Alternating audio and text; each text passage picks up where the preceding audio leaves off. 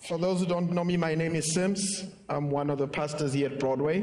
So grateful to be here this morning. I have missed you. I have not seen you for a month and a half mostly.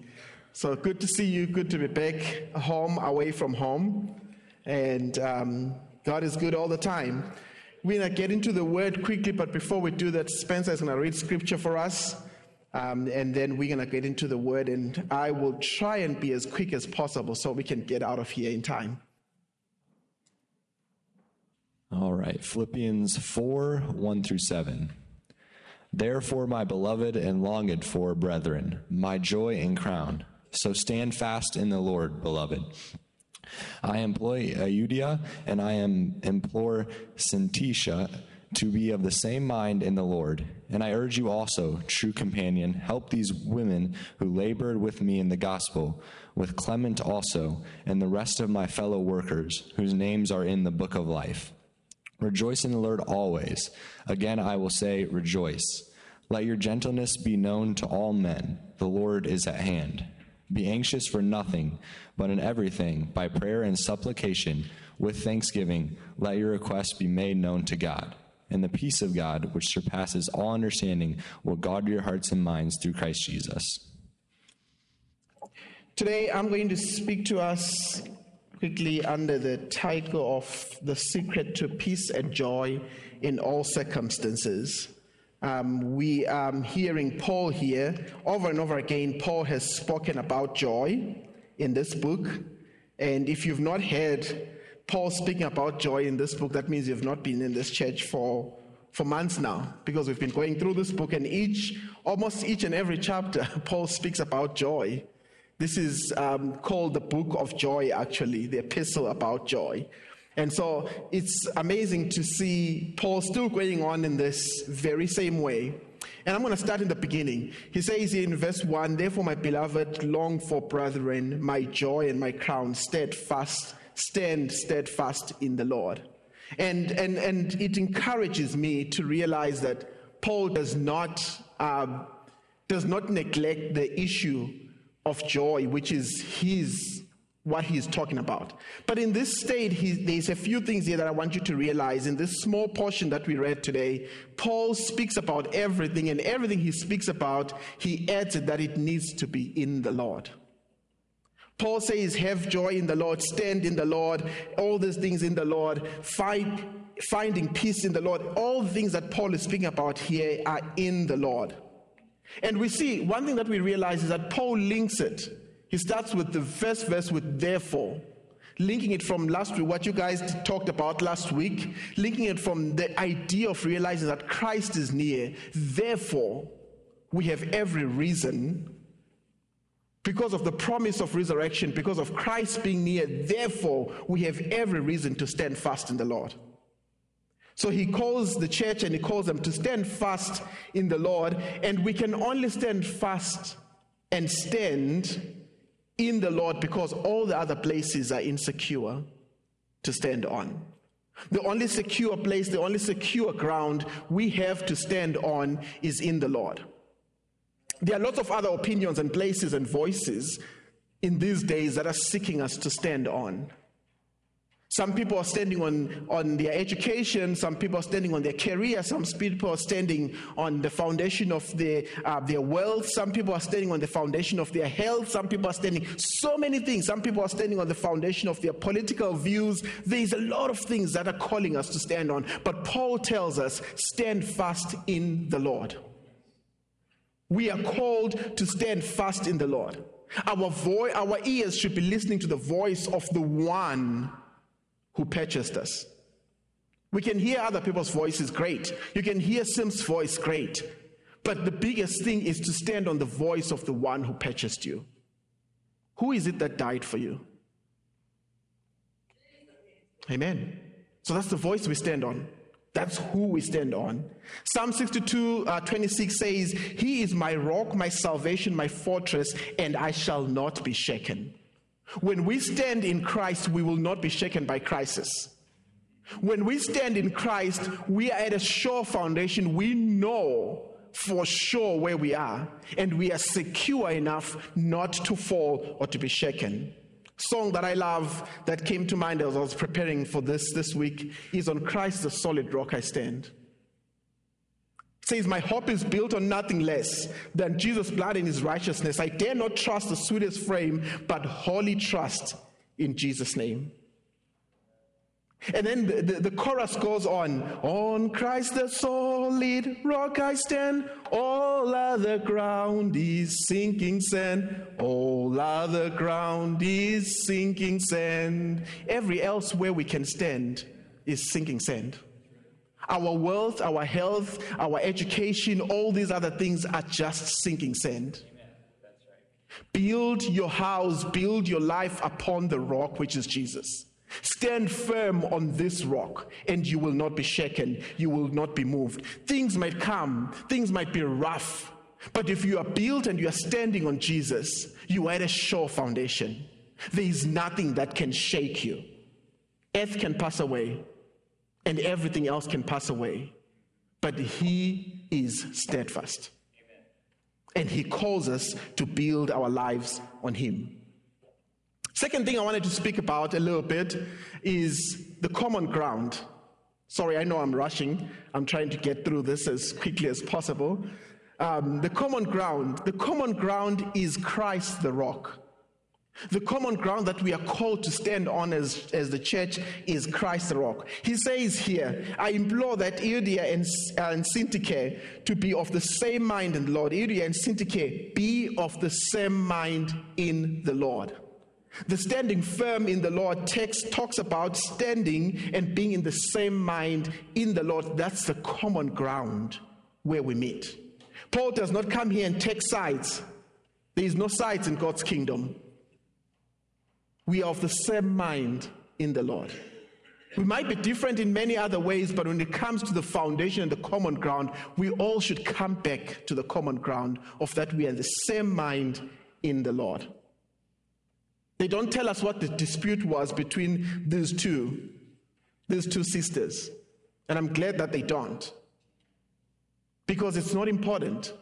What is important is that they are called to come to the same ground.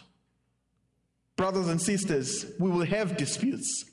When we have those disputes, we need to come back to the same ground. There is no other greater ground, common ground for us as a church than the ground of Jesus Christ. Another example of calling people to the common ground, 1 Corinthians 1, 10 through 17, Paul writes, he says, "I appeal to you, brothers and sisters, in the name of the Lord Jesus Christ, that you agree with one another in what you say, that there be no divisions amongst you, but you may be perfectly united in mind and in thought. My brothers and sisters, some of Claudius' household have informed me that there are quarrels amongst you. That I mean this. One says, I follow Paul. Another says, I follow Apollos. Another says, I follow Cephas. Still another says, I follow Christ. Is Christ divided? Was Paul crucified for you? Were you baptized in the name of Paul? Thank God that I did not baptize any of you except for Crispus and Gaius, so that you might not say you were baptized in my name. Yes, also I baptized the house of Stephanus, and beyond that I don't remember if I baptized anyone.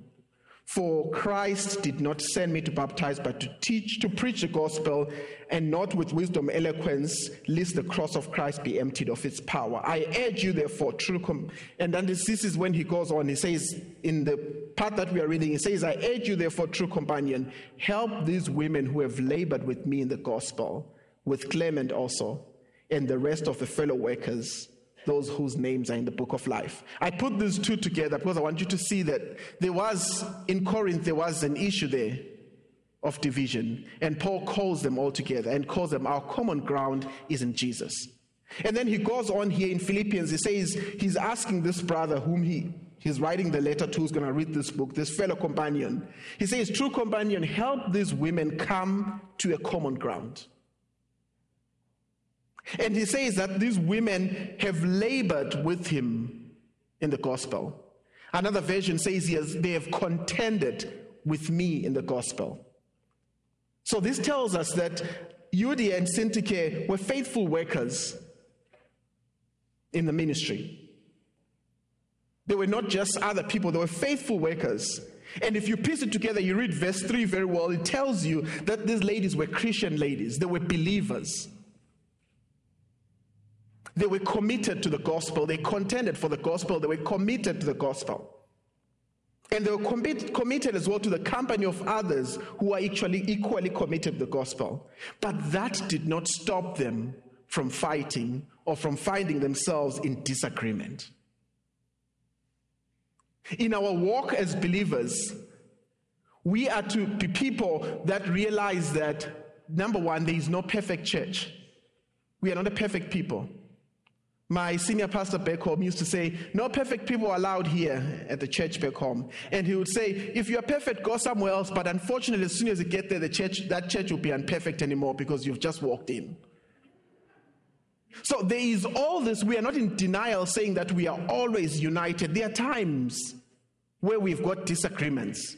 But these disagreements are things that we need to sort out. And Paul here tells these two sisters to sort out the dispute between them. Some of you might think, okay, so is that the only dispute that we see in Scripture? No, not really. Paul himself was in a dispute with Barnabas. We know from Acts chapter 15 that he and Barnabas decided to go different ways because of John Mark. John Mark had deserted them, and when they were going for the second trip, Barnabas says, let's take John Mark with us. And Paul says, no, he deserted us. We can't take him with. And the Bible says there was a great disagreement between them, to a point that the other one went the other way, and the other one went the other way with John Mark. So he had experienced as well. So as Christians, we will experience times where there is disagreement.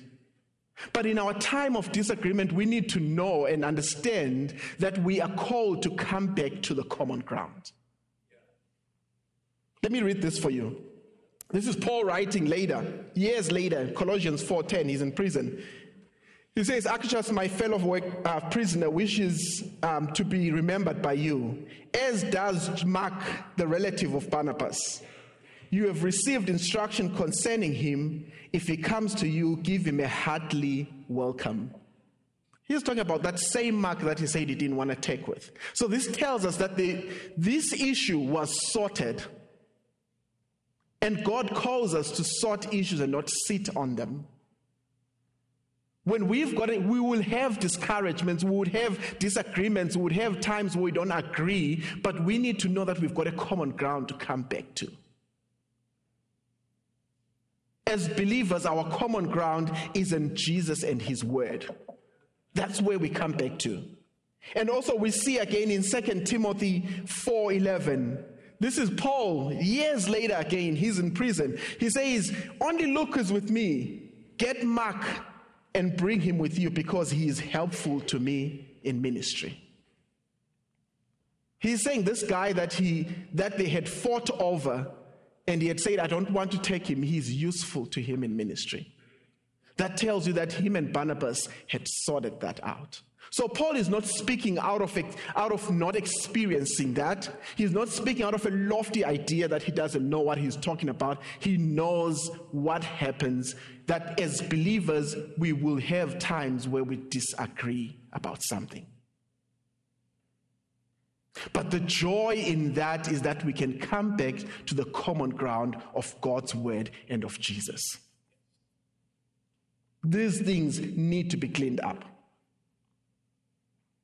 Sometimes it's hard because when we take the Bible seriously and we want to do what the Bible says and all that, we get ourselves to a point where we are facing a danger that we don't really realize because we are busy guarding this and guarding that and guarding that, and we forget that sometimes the division that the enemy might bring might start from within. These women were believers.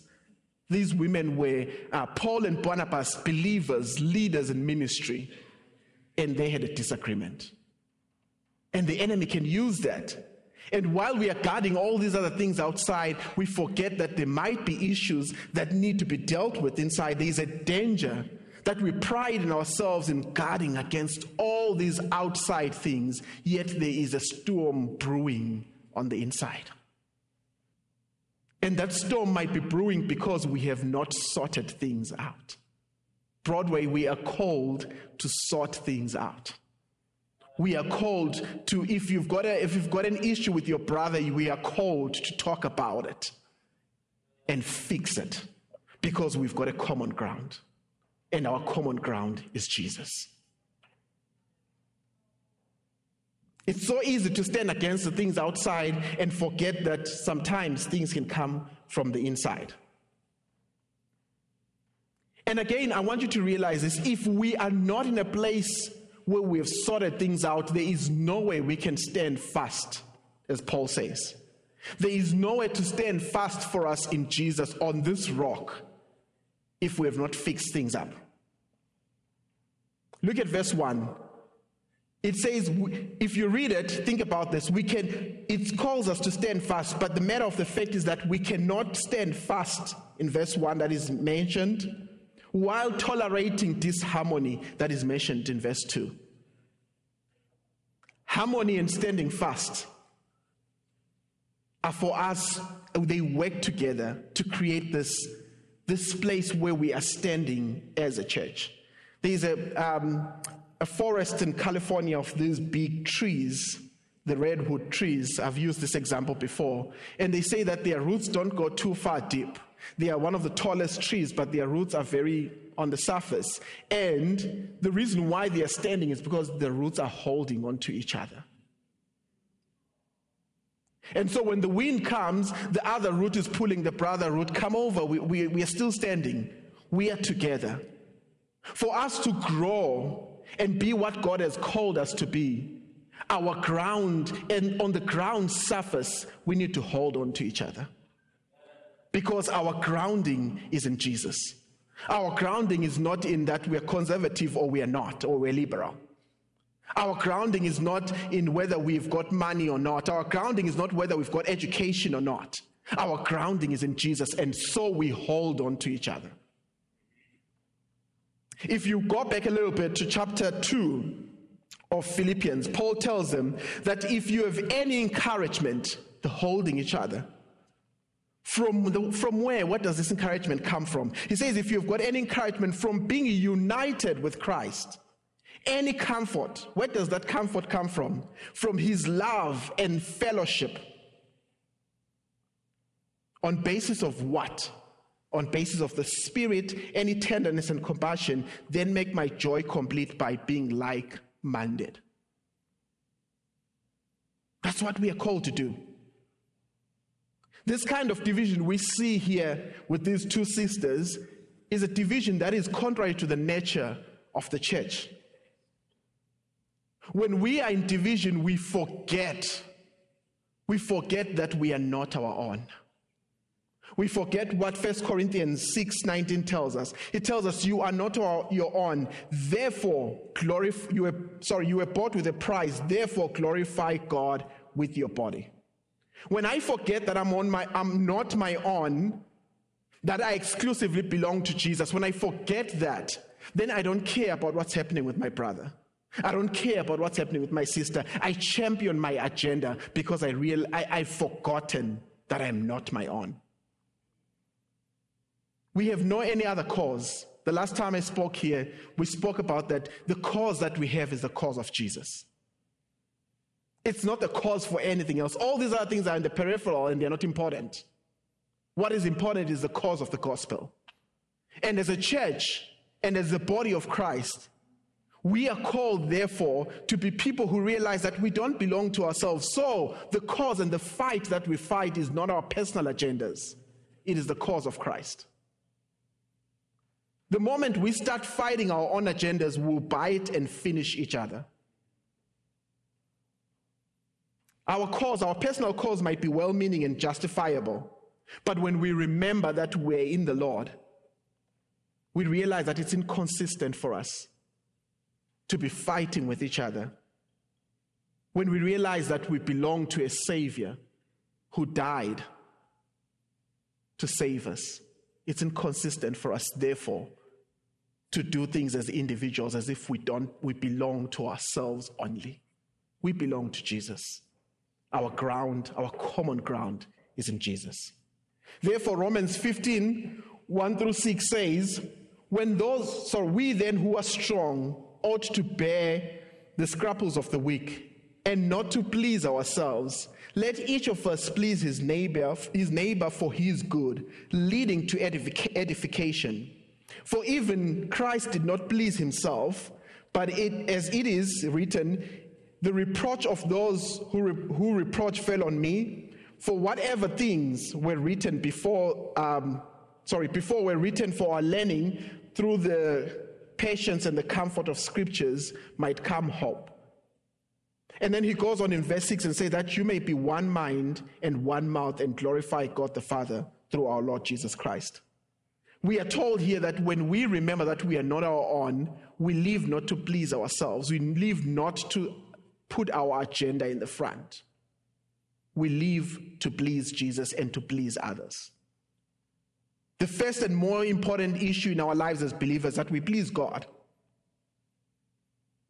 But in pleasing God, if you realize that you are not your own and you belong to God, then you please God. But if you please God, then you would prefer your brother or your sister, because that's what he calls us to do. And the problem is that we don't realize that when we have disharmony within us, it causes defeat without. Because then the enemy comes in through that disharmony within. And I want to encourage us, Broadway, that if there is something that you know that you need to fix, get it fixed. These two sisters, they contended for the cause of the gospel with Paul, but meanwhile it looks like they forgot to contend for the gospel and started contending with one another. As a result, they presented a very much lacking or a weakness that the enemy would use. And I want to encourage you and me today that if there are things that need to be sorted, let's come to the common ground and sort them. Another thing that I wanted to share briefly is rejoicing in the Lord. I'm sorry, I know I'm rushing. I know I'm pushing harder. Please bear with me. But rejoicing in the Lord. We say this book is a book about rejoicing. But he doesn't just say rejoice in the Lord. He says rejoice in the Lord always. And again, I say rejoice. Despite the circumstances that we are facing, he calls us to a place of rejoicing. And the rejoicing is in the Lord again. I want you to see that part, in the Lord. Rejoice again in the Lord. There is more than 16 examples or times in this book only, in Philippians, these short chapters, that Paul speaks, these 4 short chapters, that Paul speaks about rejoicing. 16 times he speaks about rejoicing. Sometimes we don't realize this. The cue for our disagreements, that's why he comes to that after that. Sometimes the cue of our disagreement is rejoicing in the Lord always. People who are rejoicing in the Lord are happy people. They don't give and take offense. People who are not rejoicing in the Lord are grumpy people. They give and take offense. That's what we are. We are easily distracted by our troubles when you're not rejoicing in the Lord. And so we don't see each other the way that God wants us to see each other. And Paul here encourages them, and he says, rejoice in the Lord always. The joy of the Lord is a cure for all discord in the church. A church that is full of the joy of the Lord, there is no arguments. Yes, they might have different views on things, but they sit down under the joy of the Lord in the foundation, in the solid ground, in the common ground, and they fix it because they are full of the joy of the Lord. And they prefer one another. It's not one person's agenda. It is the body of Christ, the agenda of the gospel of Jesus Christ. Our joy in this place should not be a joy that is based on, the sun is shining today. It's a great day, so I've got joy. But our joy is founded on knowing that God is in control. When we know and believe that God is in control, church, our joy in the Lord is founded on that and it cannot be shaken. It's not the great things that happen Great. Those great things are awesome.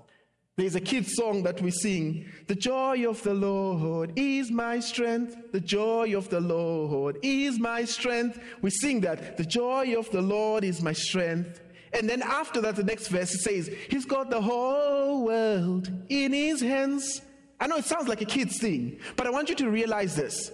There is a reason why those verses are together. When we know, when our foundation is that He's got the whole world in His hands, we can have joy because we can trust Him. We don't have joy because we think we're in control of situations. Sometimes we think of joy in a very incorrect way, and I want to try and correct that today. We think of joy as a victim of our emotions and circumstances around us. Oh, things are really bad. I don't have any joy. Oh, something else is slashing inside and shooping inside. It depends on how I feel. How can you ask me to rejoice always? But no. I want us to think about it differently and realize that the Bible is serious when it says rejoice always. Sometimes we think, I can't turn it in, off, and on because there's some things that are going on. So my joy, I don't have joy today because this is happening, because that is happening. We think that joy is affected by our external issues.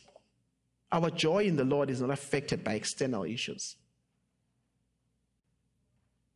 The key to understanding that is realizing that there is thinking, there is willing, and there is feeling. Those three things are very important for us to realize. In God's divine order, God's purpose was that our thinking is supposed to be informed and shaped and governed by His revelation. Am I right? Does everybody agree with that? That whatever He's revealed is whatever He has revealed to us is what He wants our thinking to be governed by, to be informed by, and to be shaped by. And when we think on the basis of God's revelation of what He has told us of Himself, then our thinking starts to inform our will. When our will is informed of that, then our will pushes us into action. So, in one way or the other, I would say that as I learn to think correctly, I bring my doing also in that way in line with my right thinking.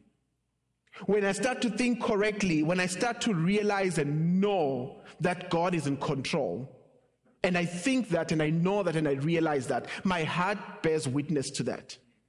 My will then wants to work with that because it realizes that's the truth that I thought and I knew and I understood. And then my feet start to walk that way. So the joy of the Lord is in the same way. The reason why sometimes we find ourselves in a hard situation, I'm going to be blunt. And I know some people have got tomatoes that they're hiding under to throw at me, but I'm going to be blunt here.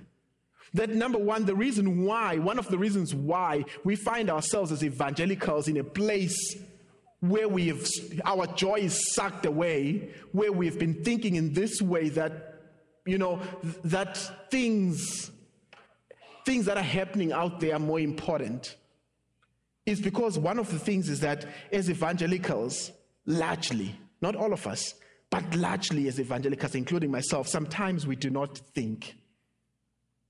You talk to an evangelical about an issue, they will tell you, I hear that, and then you realize, okay, they don't know the issue. They don't know the real issue. But they know the heroes in the issue. Then they start to say, if you speak to more evangelicals, you realize, then we start saying, if I like that Alex. If Alex thinks that way, then I think I will believe that. But have we taken time to look at it ourselves and examine it and compare it to this? Because sometimes we hear the bad things that our politicians tell us and other people tell us, and we take them quickly. We don't sit and think and look at this and compare it. We want to hear what some other person's opinion is, and then we go with it. That's the reason why our joy is sapped away. When we take the issues that we hear, think about them, take the word of God and compare them, then we would know what we're talking about. Not only that, but then as well, then we would know how to sort that issue out. But as believers, we don't. And that's a sad thing. It's a sad thing. True worship, when we worship God in truth, true worship engages our mind. It is rational. It steers the heart. It is visceral. And it challenges the will. It is volitional. That's true worship. When we understand what is right and good, we commit our will to accomplish that which is right and good. And then we are molded to do the right thing and the good thing. Our feelings and emotions are not divorced from our thinking. It's put together. But they are supposed to be constrained and guided and formed by what God has revealed to us. Look at Habakkuk. I know, I say that, Habakkuk. I know you guys don't like it when I say Habakkuk. What do you say, Alex? I say Habakkuk. What do you say? No, that's the wrong way of saying it. The book of Habakkuk, we meet this man here. I want to show you the example of this. It's in Habakkuk, chapter 3. He says, listen to this. I heard and my heart pounded and my lips quivered at the sound, and the decay crept into my bones and my legs trembled. I will wait patiently for the day of calamity to come on the nations invading us. He says, I had these horrible things, and all these things attacked me. All these things attacked my body. But then he goes on. I want you to listen to what he says. Then he makes a decision. He has had it, but then he knows this. And he compares that with what he has had. And then he says, though the fig tree does not bud, and there are no grapes on the vine, though the olive crop fails, and though the fields produce no food, and though there are no sheep in the pen and no cattle in the stalls, yet I will rejoice in the Lord my Savior, and I will be joyful. Despite all these things, I see the external things, but they don't affect my joy. He sees the experience around him, but he says, I will to rejoice in the Lord. Because I know that he's in control. Our trademark as believers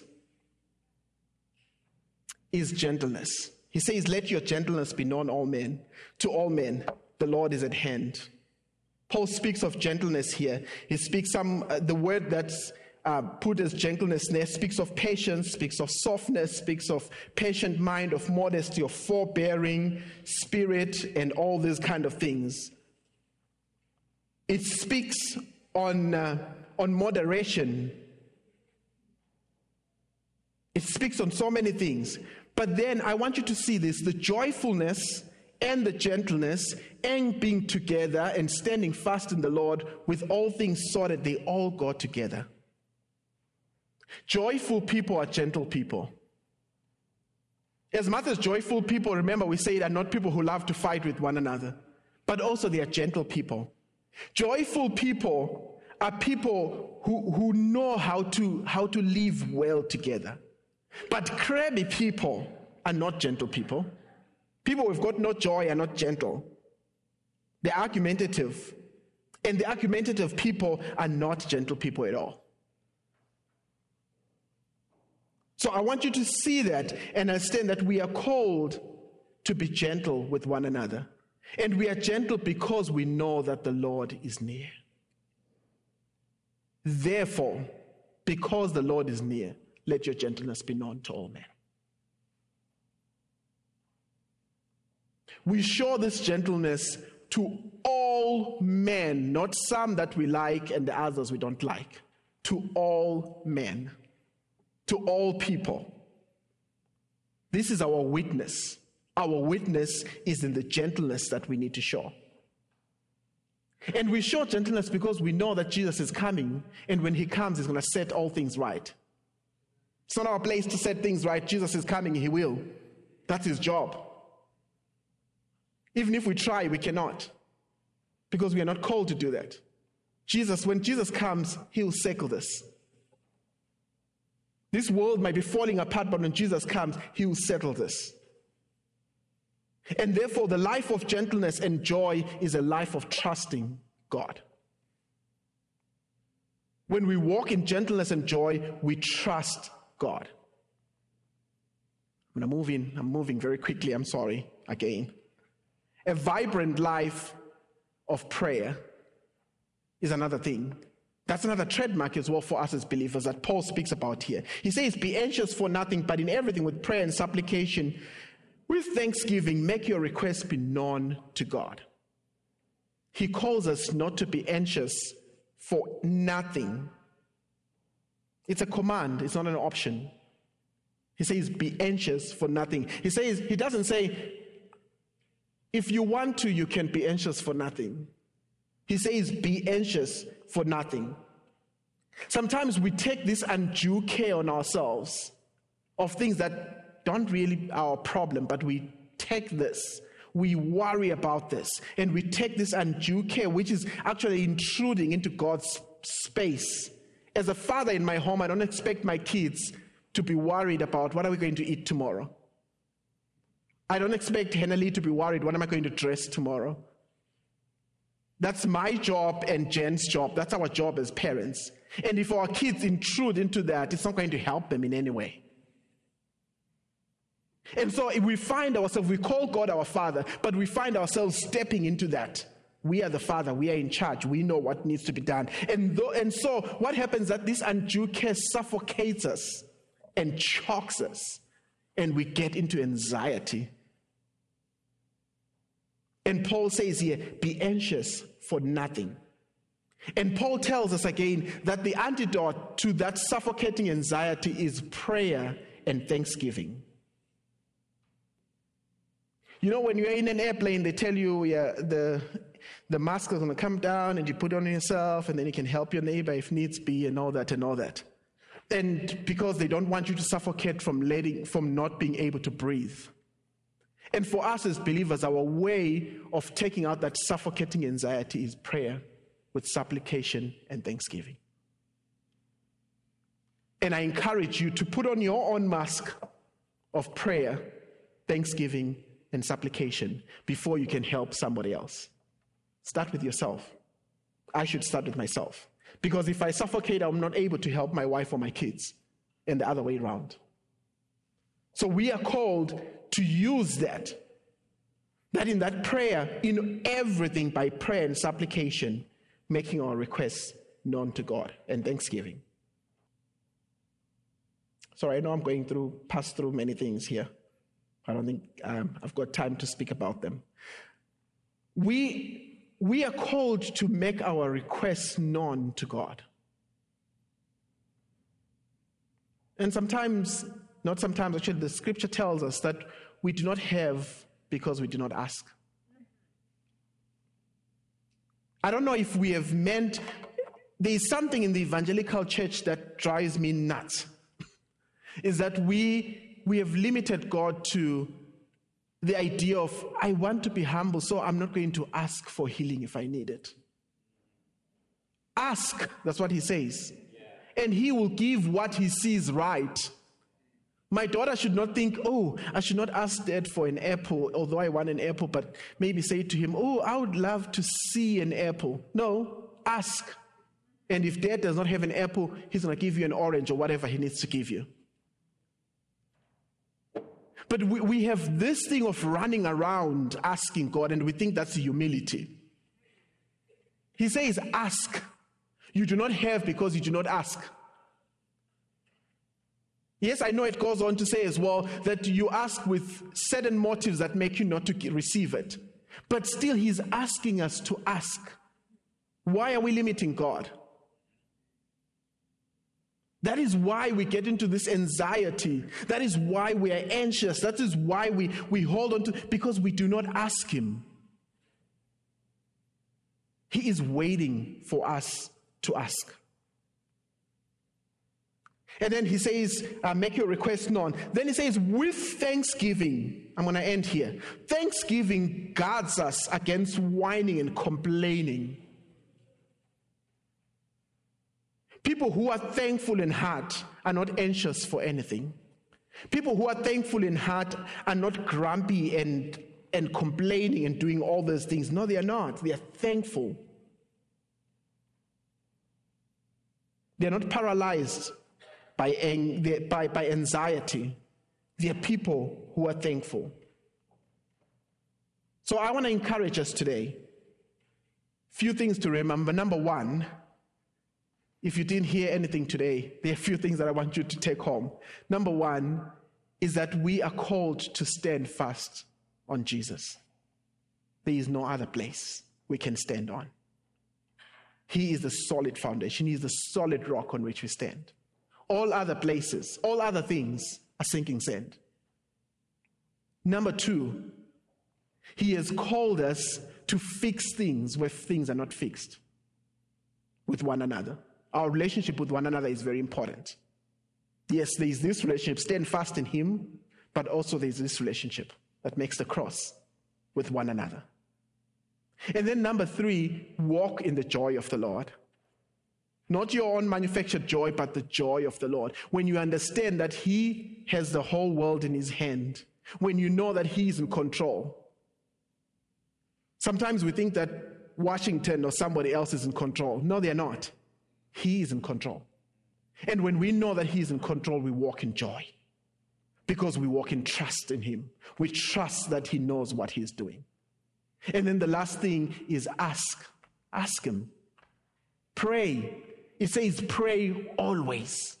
Be in an attitude of prayer all the time. And I'm going to encourage us today as we go, that if you hadn't heard anything else, those four things should be things that you go home with today. I will ask us to stand and sing, "On Christ the solid rock I stand." And as I sing this, I'm asking that we sing it, realizing and asking the Lord, where am I standing? Am I standing on Christ, the solid rock, or am I standing on other things? And if I am, Lord, move me to the place where I need to be standing. Move me to the place where I need to be standing.